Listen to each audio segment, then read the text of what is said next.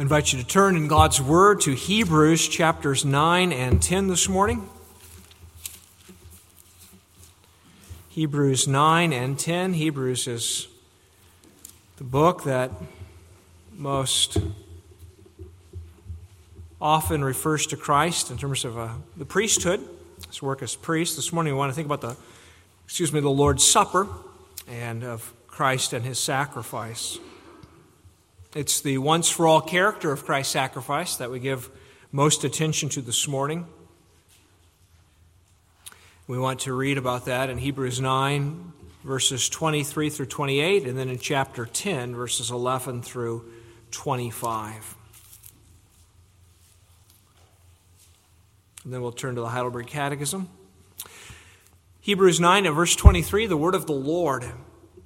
The writer says, the Holy Spirit says, "Therefore it was necessary that the copies of the things in the heavens should be purified with these, but the heavenly things themselves with better sacrifices than these. For Christ has not entered the holy places made with hands, which are copies of the true, but into heaven itself, now to appear in the presence of God for us. Not that he should offer himself often, as the high priest enters the most holy place every year with blood of another. He then would have had to suffer often since the foundation of the world. But now, once at the end of the ages, he has appeared to put away sin by the sacrifice of himself. And as it is appointed for men to die once, but after this the judgment, so Christ was offered once to bear the sins of many. To those who eagerly wait for him, he will appear a second time, apart from sin, for salvation." And then in chapter 10, dropping down to verse 11, "And every priest stands ministering daily and offering repeatedly the same sacrifices which can never take away sins. But this man, after he had offered one sacrifice for sins forever, sat down at the right hand of God. From that time, waiting till his enemies are made his footstool. For by one offering he has perfected forever those who are being sanctified. But the Holy Spirit also witnesses to us, for after he had said before, 'This is the covenant that I will make with them after those days, says the Lord. I will put my law into their hearts, and in their minds I will write them.' Then he adds, 'Their sins and their lawless deeds I will remember no more.' Now where there is remission of these, there is no longer an offering for sin. Therefore, brethren, having boldness to enter the holiest by the blood of Jesus, by a new and living way which he consecrated for us through the veil, that is his flesh, and having a high priest over the house of God, let us draw near with a true heart and full assurance of faith, having our hearts sprinkled from an evil conscience and our bodies washed with pure water. Let us hold fast the confession of our hope without wavering, for he who promised is faithful. And let us consider one another in order to stir up love and good works, not forsaking the assembling of ourselves together, as is the manner of some, but exhorting one another, and so much the more as you see the day approaching." God's Word, we turn to the Church's Confession. If you would take out the Forms and Prayers book in front of you, that we might turn to the Heidelberg Catechism to page 232 in the Forms and Prayers book.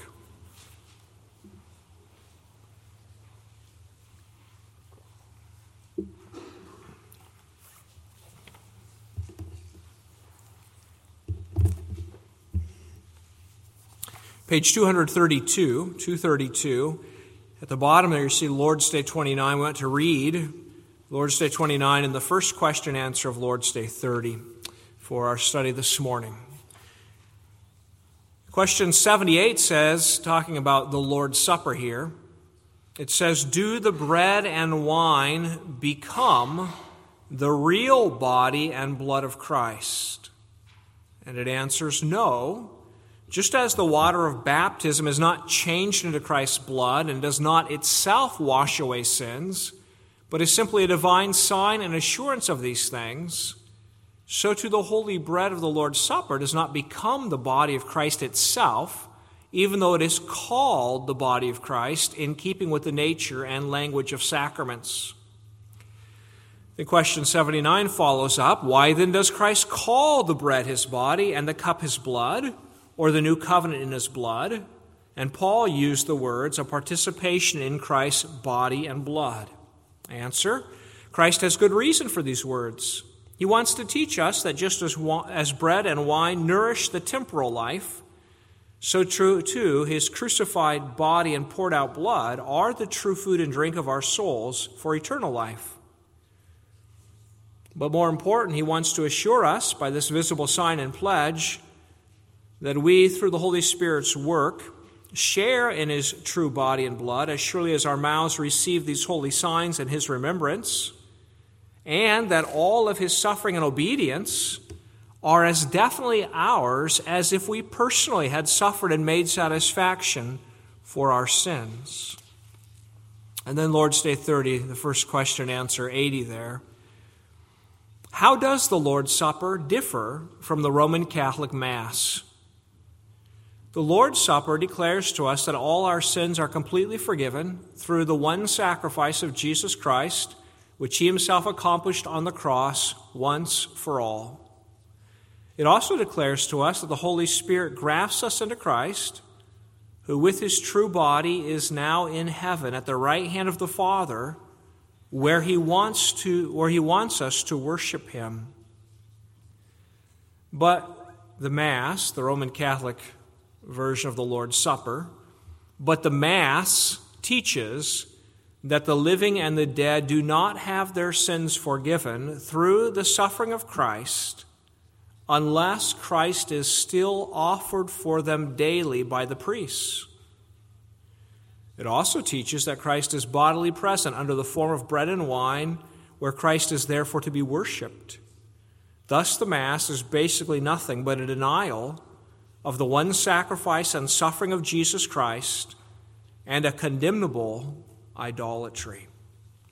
So far, the Church's confession. Let's bow to God and ask him for his help.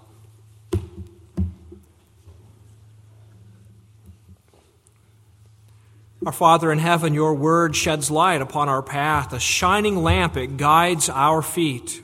Your righteous judgments to observe. Our solemn vow we now repeat. Your precepts are our heritage. They daily make our heart rejoice. To keep your statutes faithfully shall ever be our willing choice. Hear us, God, for Jesus' sake. Amen. Congregation of our Lord Jesus Christ, we saw recently in 1 Timothy that the church is given that exalted title of being the pillar and the ground of the truth. And one of the essential duties of the church as the pillar and ground of truth is to make confession, to proclaim, to declare the truth of God. And Reformed churches have a habit of doing that through written out confessions. And the Heidelberg Catechism is one of our confessions. And in that we set forth what we believe. We announce publicly, this is how we understand the Scriptures. This is what we believe the Word of God teaches. Now, the Heidelberg Catechism is very near and dear to us, but you should know that it's known all over the world. It's loved all over the world. It's recognized all over the world as a very unique confession. It's very warm and personal and pastoral. It opens up what is your only comfort in life and in death. And then it has questions and answers that don't just list out some doctrine, but often say things like, how does this benefit you? And so it's a wonderfully warm and pastorally sensitive confession. But although it's so well thought of, there are those who say that in this wonderful confession there is one outstanding blemish. This beautiful confession is marred by one question and answer. And any guesses this morning as to which one that is? Question and answer 80. Question and answer 80. Isn't it too bad some say, that this question answer is there. It's out of place, or it's uncharitable, or some would say it doesn't accurately represent what the Roman Catholic Church believes today. And so some churches and denominations have relegated question answer 80 to a footnote in the confession, or some have bracketed off as words that are not confessional and not binding upon people anymore. But the truth of question answer 80 still stands. And against all the false teachings and false practices that would undermine the finished work of the Lord Jesus Christ, the atonement, we are called to stand firm, so that our Savior's glory is in no way diminished, and so that our comfort is in no way lessened. The book of Hebrews says to Christians who are facing now another round of persecution, and many are tempted to go back to the Judaism and back to the old ways. The writer says, hold fast your confession without wavering. Stand firm on the truth you know, the Christ and his singular sacrifice is better than all the other things that men would offer to you. And this morning we need to see that we must stand upon the completed, accomplished work of our Lord Jesus Christ. It is his glory, and it is our joy. Let's consider that this morning. First of all, that proclamation of Christ's completed sacrifice in the Lord's Supper. The Lord's Supper proclaims to us the finished work of Jesus, that first of all. And then secondly, let's consider our enjoyment of the continuing service of Christ. Christ, the priest in heaven who has accomplished atonement, is still busy as a priest serving us. So those 2 points this morning, Christ's completed sacrifice and then Christ's continuing service. Well, the Lord's Supper, we sometimes forget, is actually a festive meal. We don't use the word Eucharist ourselves very often, but it means Thanksgiving, and it is a Thanksgiving meal. It's a celebration of a victory Jesus Christ has accomplished. We should approach the table with a certain soberness. We don't come casually when we speak of the death of our Lord Jesus on the cross and all of his passion and sufferings. But on the other hand, it's not a funeral service. Certainly not a funeral service of an unbeliever where there's great grief. It's a celebration of a victory. Christ has atoned for our sins. He did something on the cross 2,000 years ago that was fully sufficient to reconcile us to God. And so we rightly confess in answer 80 of the Catechism that the Lord's Supper declares to us that all our sins are completely forgiven through the one sacrifice of Jesus Christ, which he himself accomplished on the cross once for all. It's wonderful, isn't it? The Lord's Supper assures us of what is written over and over again in the book of Hebrews, that Christ did it once for all, that he accomplished it, that it's finished, that Jesus did it. By sacrificing himself, Jesus did what no Old Testament priest had been able to do. What a great labor it was for thousands of years in the Old Testament. All these priests in a line, all so busy, all bringing more offerings, and none of them taking away a single sin.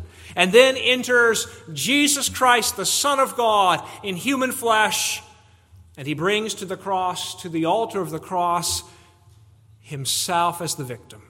And he offers himself up as the sacrifice, and through that, he fully pays for all our sin. And he gives to his people the Lord's Supper as a meal to remember it, to be assured of it, to celebrate it. That Christ did it all. And that to his perfect sacrifice and righteousness you can add nothing. You may not try to add anything. You don't need to add anything. It's as definitive as the creation of the world or the fall into sin. When these events took place, they were realities accomplished for all the rest of history. There's no going back. And so it is with the cross of Jesus. When he atoned for sin and says it is finished, an event has occurred in the history of the world. There's no going back. And when God raised him from the dead, God's saying there's nothing that needs to be added. I accept it as the perfect satisfaction of my justice. And he calls his people in to eat and drink and to believe that by the broken body and shed blood of Christ, complete forgiveness of all your sins. But it's right here then that we confront the sad mistake of the Roman Church, the Roman Catholic Church. We confess that the Mass teaches something different. That the Mass teaches that the living and the dead do not have their sins forgiven through the suffering of Christ unless Christ is still offered for them daily by the priests. The Roman Catholic Mass, in terms of official Roman Catholic dogma, we're well aware that there are Roman Catholics who have no idea what their church teaches, and therefore may not embrace what their church teaches. But if you ask, what does the Roman Catholic Church teach? What is their official doctrine? It's this, that Christ has to be reoffered daily in the Mass. Although they speak at times of the once-for-all sacrifice of Christ, and although they claim that the Mass is of one sacrifice with the cross of Jesus, yet they deny the sufficiency of Christ's sacrifice upon the cross 2,000 years ago.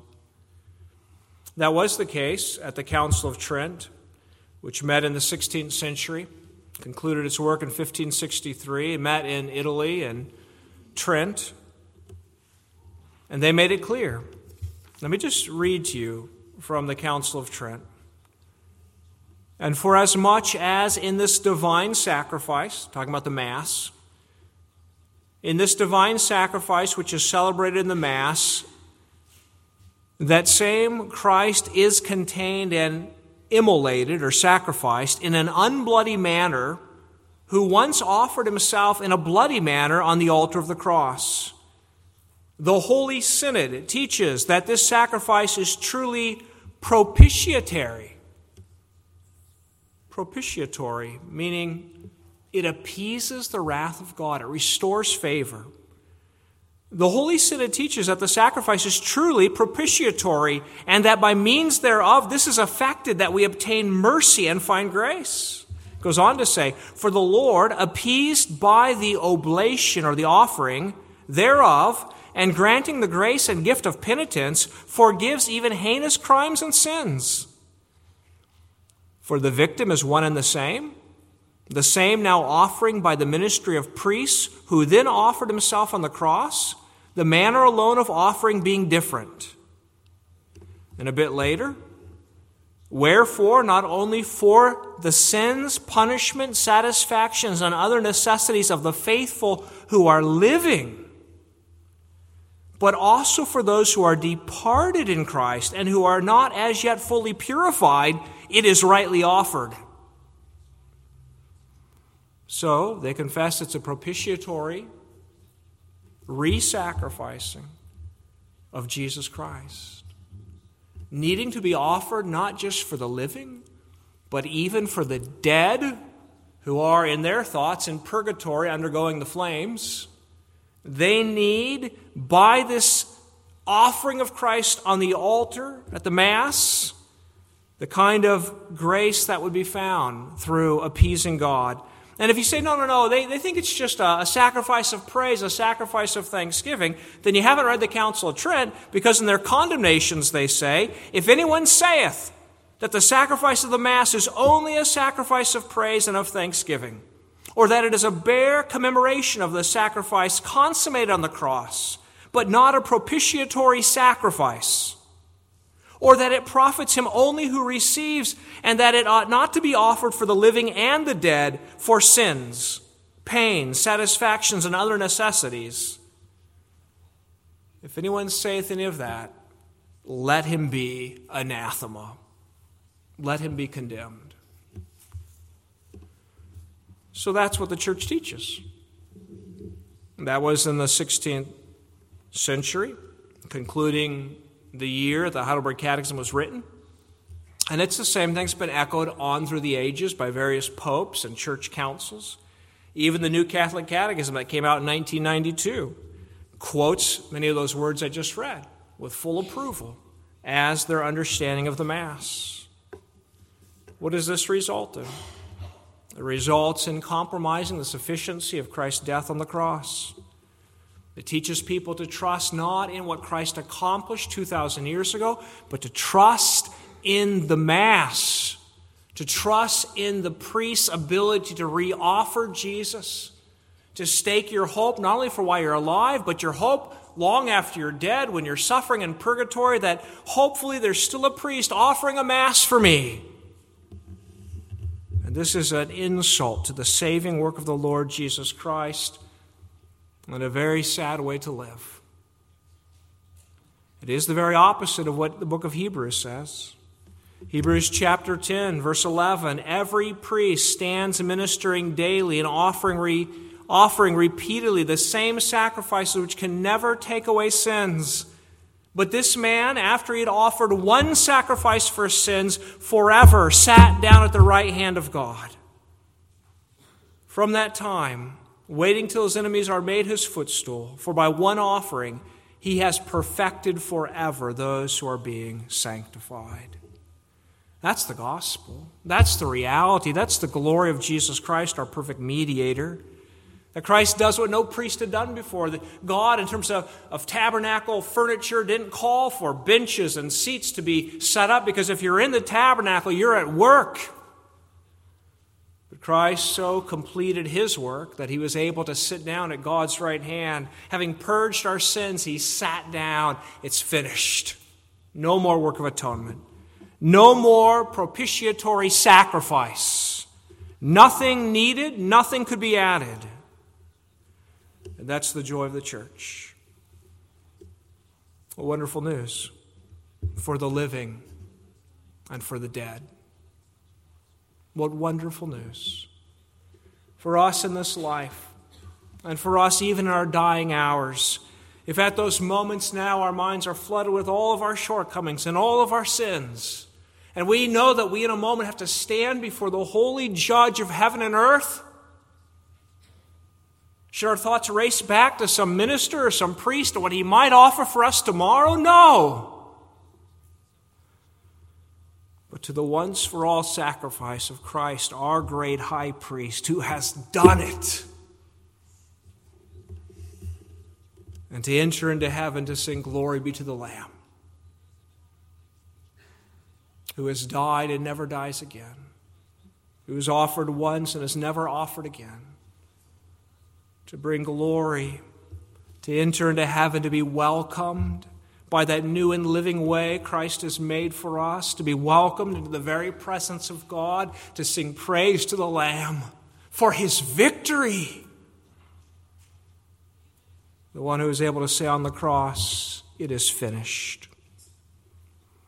The Lord's Supper is but a sign and seal upon the preaching of the gospel. Both the sacraments, remember, they're not communicating to us a different grace than we receive in preaching, but just communicating it in a different way. They are signs and seals upon the things that are preached to us, upon the promises of the gospel. And the Lord's Supper is declaring the same thing the preaching is declaring to us, that Christ accomplished. But this morning, as we think about the error of the Roman Catholic Church, we ought also to recognize that wherever we see errors in other people, we ought to look inward, because we're tempted always to the same thing. And we're tempted, brothers and sisters, to try to supplement the work of the Lord Jesus and to add to it, or to put our confidence in something else. And we should each one of us ask ourselves, in what besides that singular sacrifice of Christ do I try to find assurance in that my sins are forgiven? Are there perhaps ritualistic practices that I engage and feel I need to engage and repeat every day in order to maintain God's favor? Sometimes that happens with devotions. It's a wonderful thing to be disciplined in the reading of the Bible and to be disciplined in prayer. Don't let anyone tell you that's legalism. That's called Christian discipline, to be faithful in the Word and in prayer. But if we, missing out on devotions some morning, then think to ourselves, well, now my day won't be blessed God is against me, and something bad happens, oh, God must be angry with me. I've lost his favor because I haven't done devotions. But maybe we're coming quite close to putting our confidence in our acts.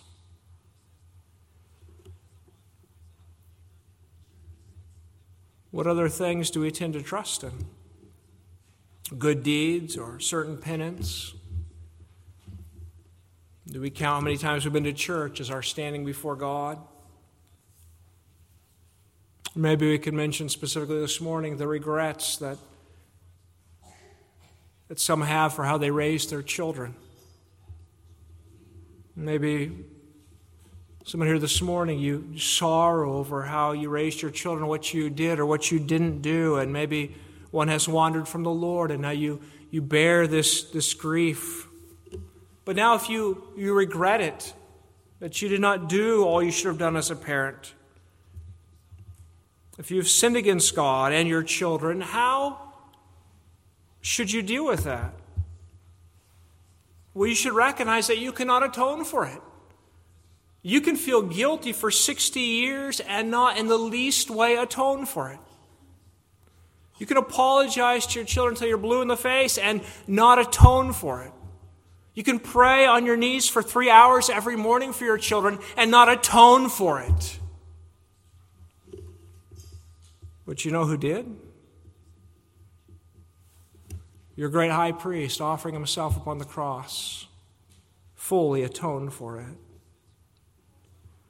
There is nothing that we need to add to the work of Jesus, to the one who says, your sins are forgiven, go in peace. And as we receive that promise of the Lord, and as we walk in peace, we may certainly remember a wayward child and may appropriately respond to them or express to them at some point, or maybe at more than one point, I'm sorry, we didn't do that right. Please forgive me. And you may tell them the right way if they will listen. And you may certainly, yes, you ought to lift up prayers for the wayward child. But now it's not praying to a God who is angry at me, that I, by my prayers, might win God over and gain his favor for where I failed. But it's the prayer of the one who's reconciled by grace, who trusts that Jesus Christ has atoned for my failure as a father, as a mother. And it's resting in him who has so loved me, and who testifies to me repeatedly by the preaching of the word and by the supper that he holds not a single sin still against me, that I call upon him who loves to hear my prayers, and who has, as he assures me, opened the new and living way into the Holy of Holies by the blood of Jesus, presents his throne to me not as a throne of wrath, but as a throne of grace, who sympathizes with me and who encourages me to call upon him and to pray to the one who loves to hear prayer.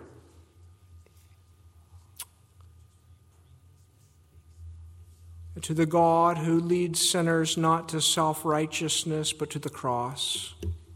Because you see, if our prayers are self-atonement for our failures as parents, then what in the world are we praying God would do to our children? Make them self-righteous hypocrites who invent their own religion of self-atonement? Is that our great goal for our children? Is that the reason that we must feel guilty every day? Because we want our children to come into that wonderful guilt of never being able to rejoice in God? No. We pray in faith to a God who holds no sins against us, asking that he would do for our children what he has graciously done for us, and that he'd lead them away from man-made religions and self-righteousness and self-atonement and lead them to the cross, where they might be unburdened and come to the table, to the festive meal, and to know that Jesus Christ has done it all. It's not enough this morning to say that the Roman Catholic Church has it wrong, but God also wants to lead us away from all of our wrongs and all of our self-trust to the cross, and to say to us, I've done it all for you. Your hope is not in what tomorrow will bring, what your minister will do for you, what the priest will do for you, what you will do for yourself. Your hope is on an accomplishment that Jesus did it. He satisfied God's justice. All the accusations against you were nailed to the cross, and you bear it no more. And the supper of the Lord is God's gracious token to us, in which God says, have you any doubt that you've got bread between your teeth? Have you any doubt that you have wine in your mouth? Isn't that pretty real to you? Isn't it pretty personal to you that you are partaking of that? So much more real is the cross of Jesus for you. Jesus died for your sins. You have a stake and a share in his victory. Christ is your Savior, complete Savior. Rest yourself. Rejoice yourself. Be glad. In your living, let go of the guilt. Christ has borne the guilt. Rejoice in your Master. Oh yes, walking through a world of trouble and a creation groaning to be sure, but always your eyes upon Christ, who is offered once to bear the sins of many, and to those who eagerly wait for him, he will appear a second time apart from sin for salvation. Is that how you're walking today? Have you given up the self-atonement of bearing always a little guilty conscience? Thinking that's your burden to bear, that's what you need to carry. That's why God likes you so much, because you carry part of it yourself.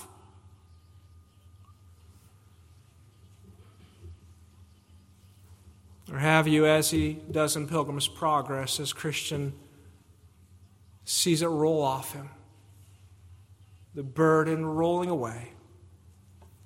Christ carried it for me.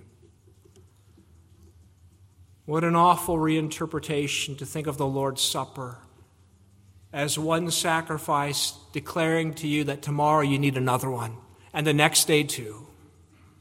The writer of Hebrews says that was particularly Old Testament, in preparation for the coming. But what a terrible insult to the glorious mediator to say to Jesus, what you did on the cross was pretty good, but not quite enough.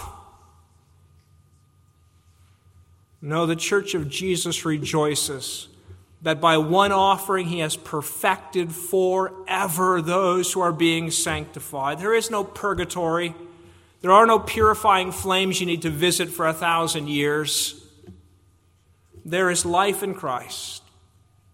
The peace of knowing that despite all my failures, my sins are no more. And upon my death, not to some terrible place, but into the glory of my Savior I go, to sing glory to the Lamb forever.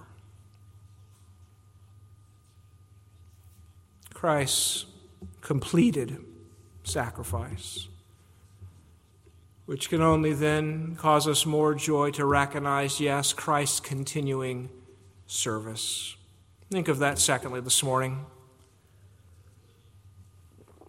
We're not saying that Christ is no more high priest. We're not saying that Christ no more has a ministry towards us. We're saying that Christ's ministry toward us is based entirely upon that completed sacrifice. And in the supper, we believe that. Well, in terms of the Lord's Supper, there are basically four views about what goes on there at the table. The view of the Roman Catholic is that when the priest says, hoc est corpus meum, this is my body, miracle occurs, turns into the body of Jesus. Doesn't look like the body, doesn't taste like the body, doesn't smell like the body, but it is the literal physical body of Jesus, they say. And we say no, because then you'd have to worship it, which is what seems to be going on when they genuflect and bow before it. And we say, no, Christ is in heaven and wills there to be worshipped by us. Then there's the Lutheran view, which says it's not that a miracle occurs, but they say Christ is physically present at the table because his body has become now like his divine nature, everywhere present, and so his body is in, with, and under the elements of bread and wine. And we say no, because then Christ's human body doesn't seem very human anymore. But our hope is that a human body is in heaven, the guarantee that our body will be there. And then another view gets tagged with the name is Zwingli, rightly or wrongly, but the view that the Lord's Supper, Christ isn't really present at all. Not in any unique way. And that the Lord's Supper is just a memorial service, just a remembering of what Jesus did. And we say, no, not that either. Because 1 Corinthians 10 says that in the Lord's Supper we have a communion with the body of the Lord, a communion with the blood of Christ. And so what do the Reformed churches say? They say Christ is present at the table, not physically but spiritually, the real spiritual presence of Christ Jesus. And that in the Lord's Supper, we by faith, by the working of the Spirit, are so united to Christ who sits in heaven that we actually have a fellowship with his body and blood. Not by chewing on it with our mouths, but by faith being united to Christ, God and man, united to the whole Christ, united to the very body of Jesus that hung on a cross and died and rose again. We have a fellowship with Jesus by the Spirit, a meaningful communion and participation in Christ, that we can truly say that we partake of the blood and the body of Christ. That all that Jesus is and all that he has done is ours.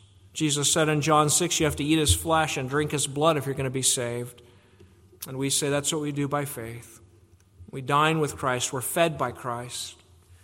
And so we confess that something mysterious and glorious happens at the Lord's Supper, that Jesus Christ,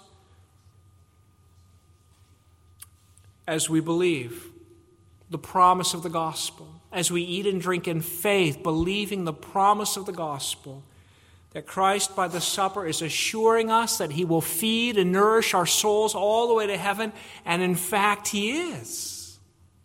As we eat and drink in faith, he is communicating himself to us. It is a real and a meaningful means of grace in which Jesus gives us his strength, his life, his victory. He's not being re-sacrificed. He's not being offered again. But he who was offered once and has risen triumphantly is giving his riches and his life to us in this meal. So though we often grow weary in our battles against sin and grow discouraged and wonder at times if we can press on, the supper is saying, here's the food. I will feed you. I'm your shepherd to feed you. And Christ is nourishing us all the way to eternal life. What a glorious meal it is. Not to be elevated above the preaching of the word. It's just the same promise communicated in a different way, but not a meal to be diminished and to say that nothing is happening. No, but to partake of with great joy. The promises we hear proclaimed in our ears are now the promises between our teeth and lips, and we feel them. They are real. Jesus died for me once for all. I have life in Christ. He bore my sins on the cross, as real as this bread and this wine, and as real as this food, so he'll never leave me to myself. But all the way home, he will encourage me, he will strengthen me, he will sustain my faith until I sing glory to the Lamb, victory of Jesus Christ. Brothers and sisters, may that be your hope this morning and your confidence. Every day, our sinful nature and all of its pride tempts us to put hope in ourselves. Every day, Satan tries to sneak in a little false religion into our lives and lead us down some path of ritual by which we can obtain God's favor. But every day the gospel returns to us saying, hold fast. Don't let go. Say it again to yourself. Jesus did it all. Once for all. He's taken away all my sins. God will never hold against me any of my sin. Praise the Lord. Amen. Gracious God in heaven, how we thank you for your gospel. Grant us the faith to believe. Save us from our sinful pride that wants to add to the work. Release us, O Lord, from false guilt. And where there is real guilt, O Lord, assure us that Christ has borne it, so that we today can rejoice and be glad. In his name we pray. Amen.